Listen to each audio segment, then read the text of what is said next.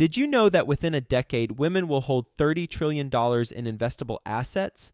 Yet somehow only 19% of women reported feeling confident in selecting investments that align with their long-term goals.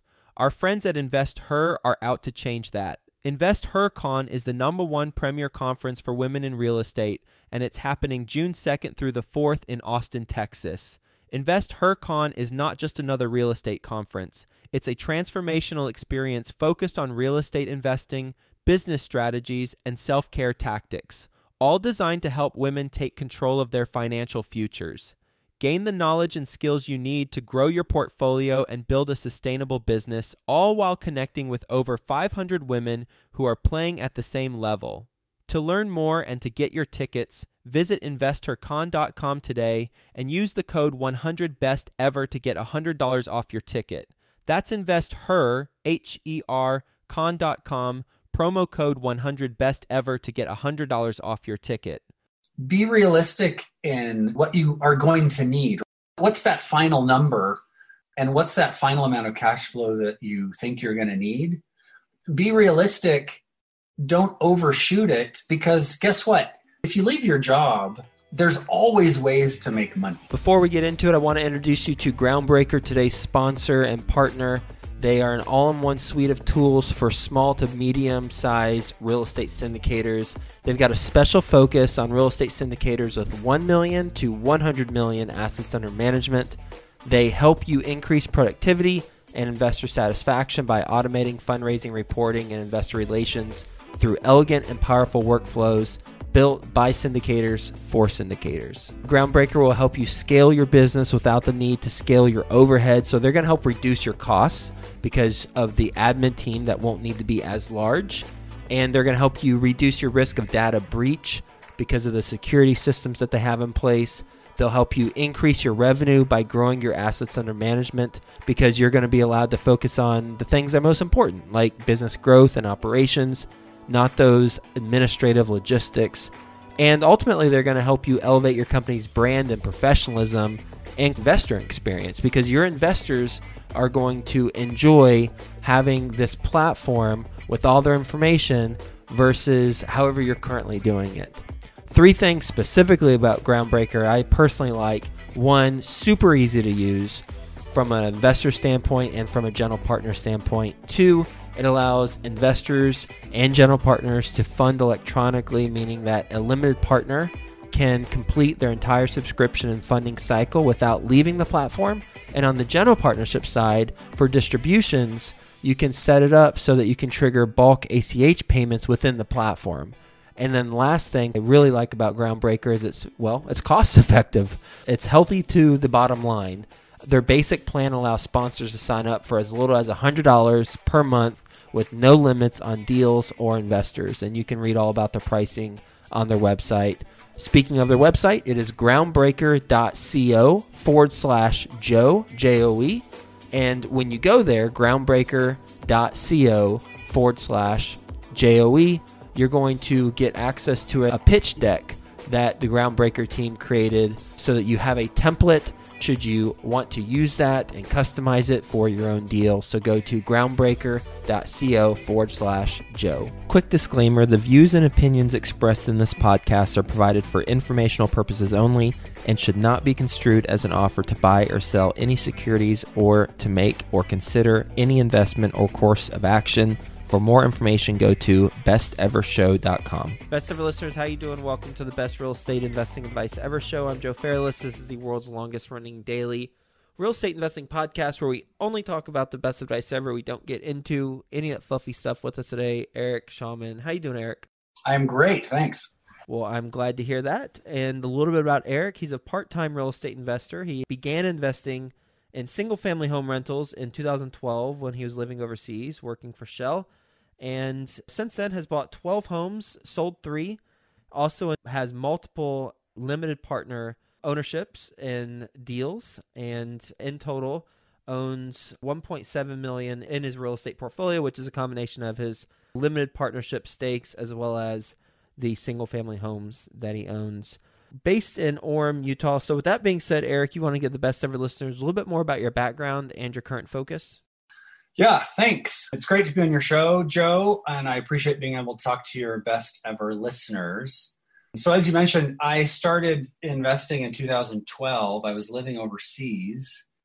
And living overseas, I was working for Shell, so we had some income available to invest. And we started investing in single-family homes through a turnkey provider. And we invested in one, and then another, and it just kind of snowballed until we got to 5 or 6. And then we sold 2, and we bought 4. So there was some nice equity gains. Those original houses were in Phoenix. And Phoenix in 2012 was the low point, and as it came back up. So we were able to sell 2 and buy 4. And I've listened to your podcast for a long time, and you have so many professional investors that are started companies. I'm kind of the small fish in a big pond. I'm just a part-time investor. But those investments, the home investments, gave us a passive income such that the company I worked for, I left Shell at the end of 2017, and we were able to travel. So we traveled full-time as a family. We literally went around the world. And then when we were done traveling after 18 months, I came back, and now I'm just working in a small business, helping my mom literally with her business. Mm-hmm. And I haven't needed to go back to work back for an oil company because we're essentially living off of the passive income that our real estate investments provide. So we've been successful in that regard to give us the income we need to leave the rat race and leave the 9 to 5 and come back and do something that's helping other people in a way that I wasn't able to do before. One tricky part with human nature is that when we achieve a goal, then we want to have another goal that we achieve. Therefore, we're constantly reaching for something bigger. And the downside to that is when someone has a W-2 job and they're looking to exit out and they have a number in mind and then they hit that number, they might think, oh, well, I don't know if that's actually going to do what I want it to do for my life. So I'm going to wait, still have this job, and make that number larger. How did you think about that process prior to leaving your W-2 job to be like, okay, you know what? I'm good. Our family's good. We're going to just do this thing. It's a great question because we really did go through that type of thought process. I was working for Shell. I was overseas. I was making great money, and it was pretty easy money, honestly, because it was 9 to 5 and it's a big company. And I did what I did. I did it well, but they paid me really well to do it. And we got to the point where I literally said to myself, when is enough enough? When is my 401k large enough? Is my real estate portfolio large enough? I can always build more, but when is enough enough? And for us, it was a timing issue because we were at a point where we loved to travel, and my son had graduated from high school and he had taken a gap year. So he was still at home with us. And my daughter was in college, but she was in a position where she could take a gap semester. And we kind of hit it right at the point where we could all travel as a family together again. And we took the leap. We did some financial planning. We said, this is what our cash flow will be over time. And we decided that we're doing it. And I left Shell. I was lucky to leave at a right time. The other thing that plays into the situation for me was I left Shell at a time when I was offered a nice severance package. So It would have been financially better to stay with Shell and keep working, of course. But at the time I was able to leave with a nice severance package. So there was kind of a severance to walk away. Our investments had come to the point where we were comfortable, and timing-wise, we have 6 kids, and timing-wise, we were able to all continue traveling as a family with my daughter back with us. And it was the last time that would be able to happen. So a number of things kind of came together to make it such that we were comfortable taking the leap.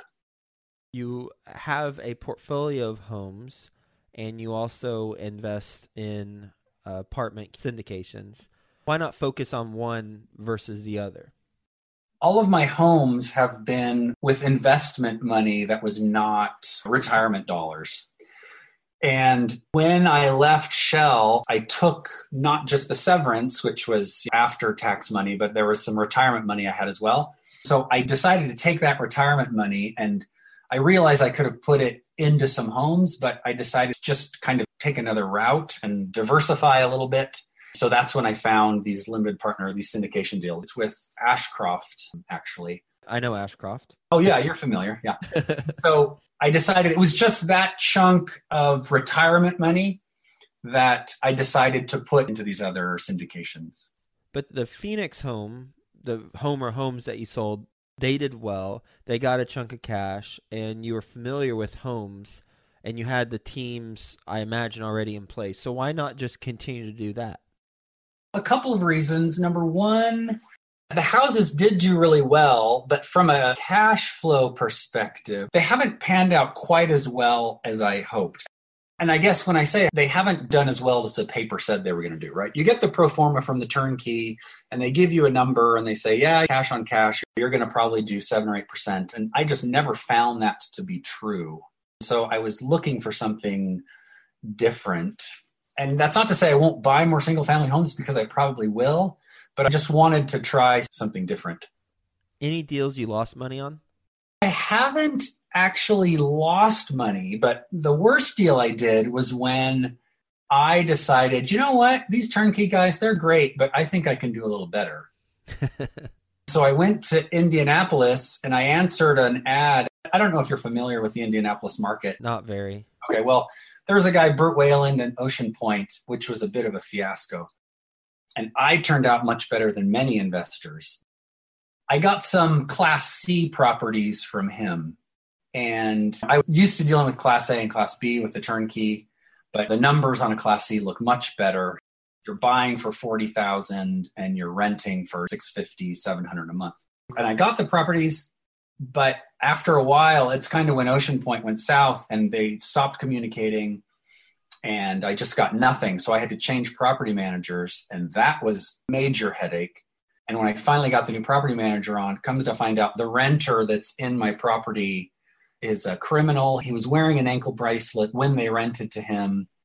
We finally got him evicted, but he had done $17,000 in damage to the house. He had run it as a drug house. So I had to do all these renovations. And the changes and the rehab that had been communicated to me just wasn't quite accurate. So I had to spend additional money to rehab it, to put it into a place of actually being able to be rented. So that took some time to make that back. Those properties are now rented and they're cash flowing pretty well now, but all that cost that I had to put into it and the major headache was not a fun thing. How has your thought process evolved when looking at new opportunities from when you first started investing?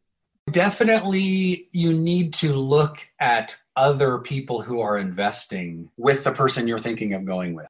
So I did do some due diligence. I didn't go to Indianapolis, but I sent my mom, actually. I sent her to Indianapolis to meet these guys when I bought the homes. And they put on a pretty good show, but I never really talked to anyone else who was their customer. I didn't ask for any references. I didn't do that backside due diligence. And that's something I would definitely do again. I have done in other deals that I've tried to do, is get some customers who are already working with them and find out what their opinion is. And then also, I don't think I'll go into the Class C market again. The numbers do look really nice, but you are dealing with renters that are a much different situation, and it can be difficult.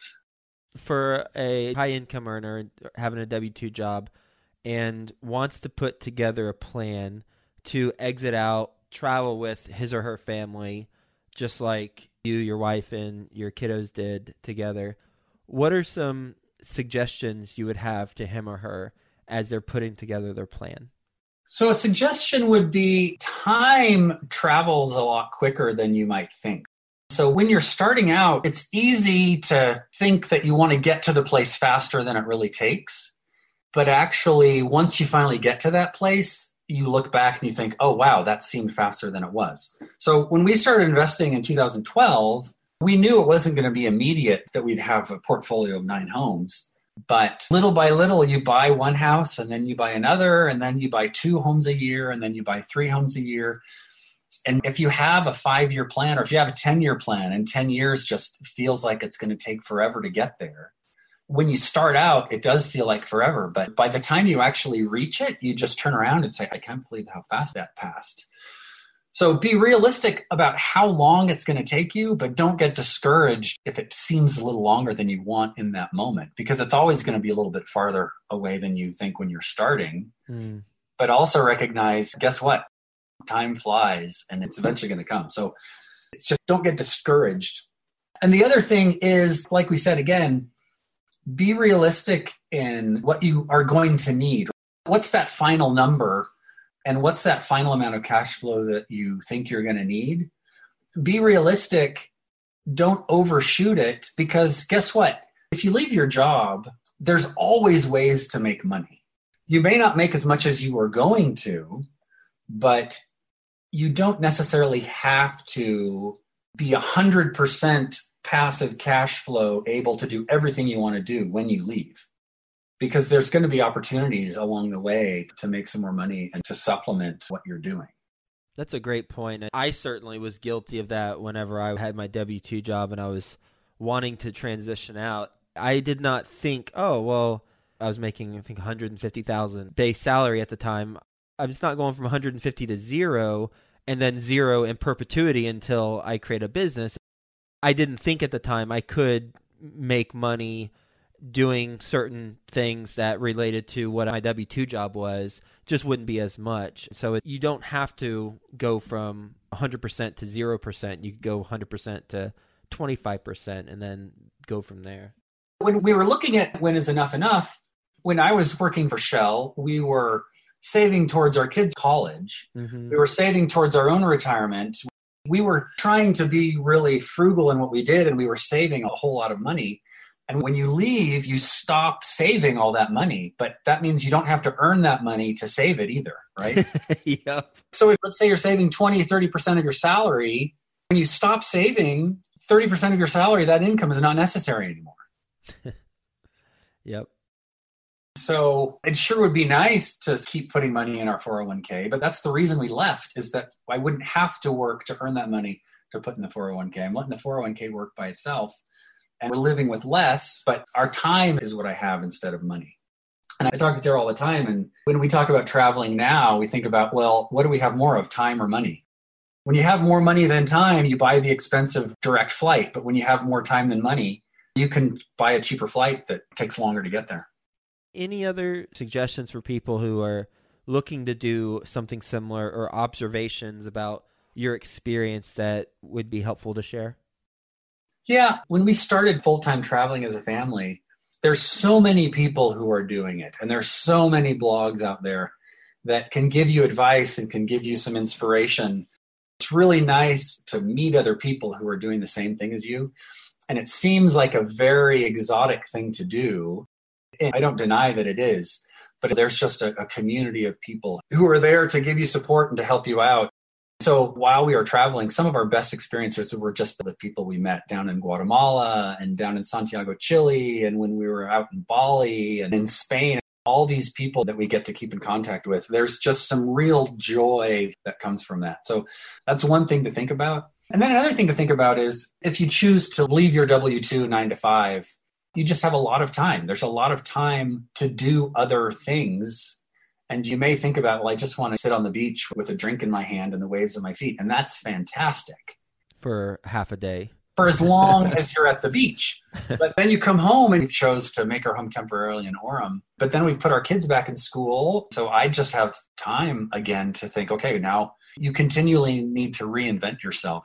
I've kind of spent a year doing something, and now I'm going to need to reinvent myself to do something else, which is an exciting challenge, but it's also something that you need to think about. It's not just once you leave work and travel on passive income, that's not going to be the rest of your life. There's other things that you're going to need to think about.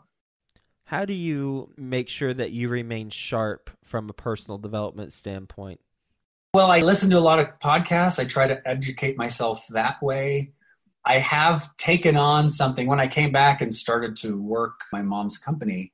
That kept me sharp in terms of learning new things. I'd never worked for a small business, so I had to learn all of these tricks and tips about working in a small business and advertising and all the things that we do for sales. So I think it's just making sure that I'm doing things that keep me learning and keep me educating myself, so I'm always doing something new. Based on your experience as a real estate investor, what is your best real estate investing advice ever? My best real estate investing advice ever would be, if you want to invest in SFRs through a turnkey provider, just find one that you trust. Find one that is going to do what they say they're going to do. Actually, I'm working with Done For You Real Estate in Utah. They over communicated. They showed me all the books. They showed me exactly what they were making.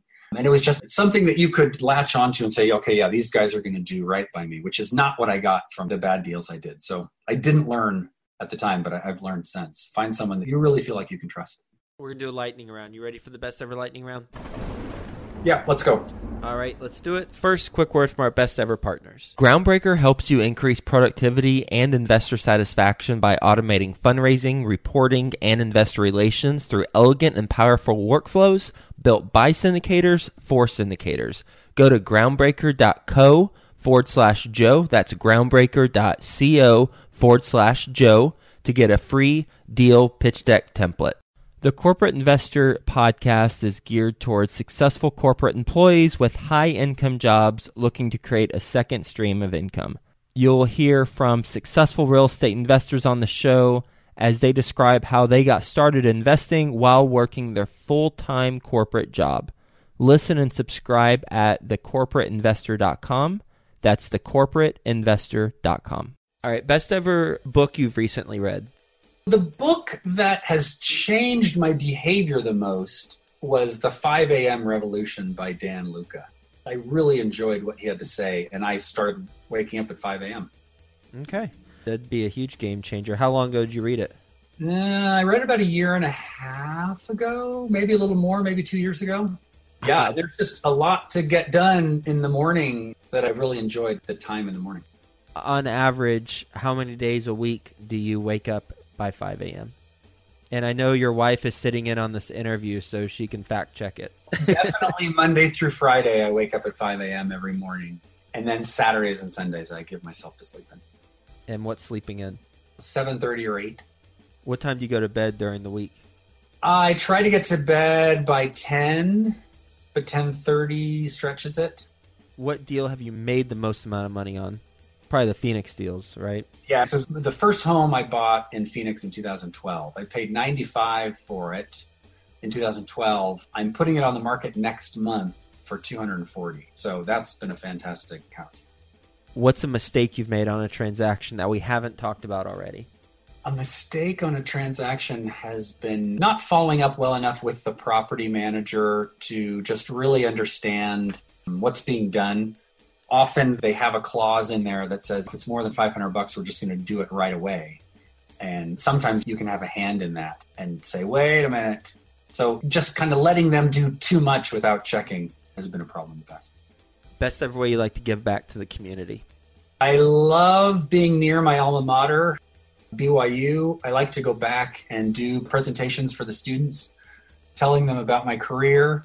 I work with a church youth group here, so I love to work with the young men. And then while we were traveling, especially in Guatemala, we did some work with some nonprofits and built some houses and did some gardening projects and really liked working with the locals down in Guatemala. And how can the best ever listeners learn more about what you're doing? Best way is to email me. I'm at ETS Enterprises LLC, all one word, at yahoo.com. And if anyone's interested in a travel blog for a family, our travel blog was the numeral 8suitcases.com. 8suitcases.com. Type the number 8 in, don't spell it out, right? That's correct. Eric, thank you so much for being on the show, talking about your and your family's journey, how you all have got to this point, some investments that did not go well, what you learned, some investments that have gone well, what you've learned, and the variables that were in place in order to stop having that W-2 job and moving forward into travel and spending time with your family, how you want to spend it and having more of that. Because it's pretty much the main question that most people have is how can I spend the time how I want to spend it? That's ultimately what we want to do, whether we verbalize that or not. That's basically what it boils down to. So really glad we had this conversation. Hope you have a best ever day, and we'll talk to you again soon.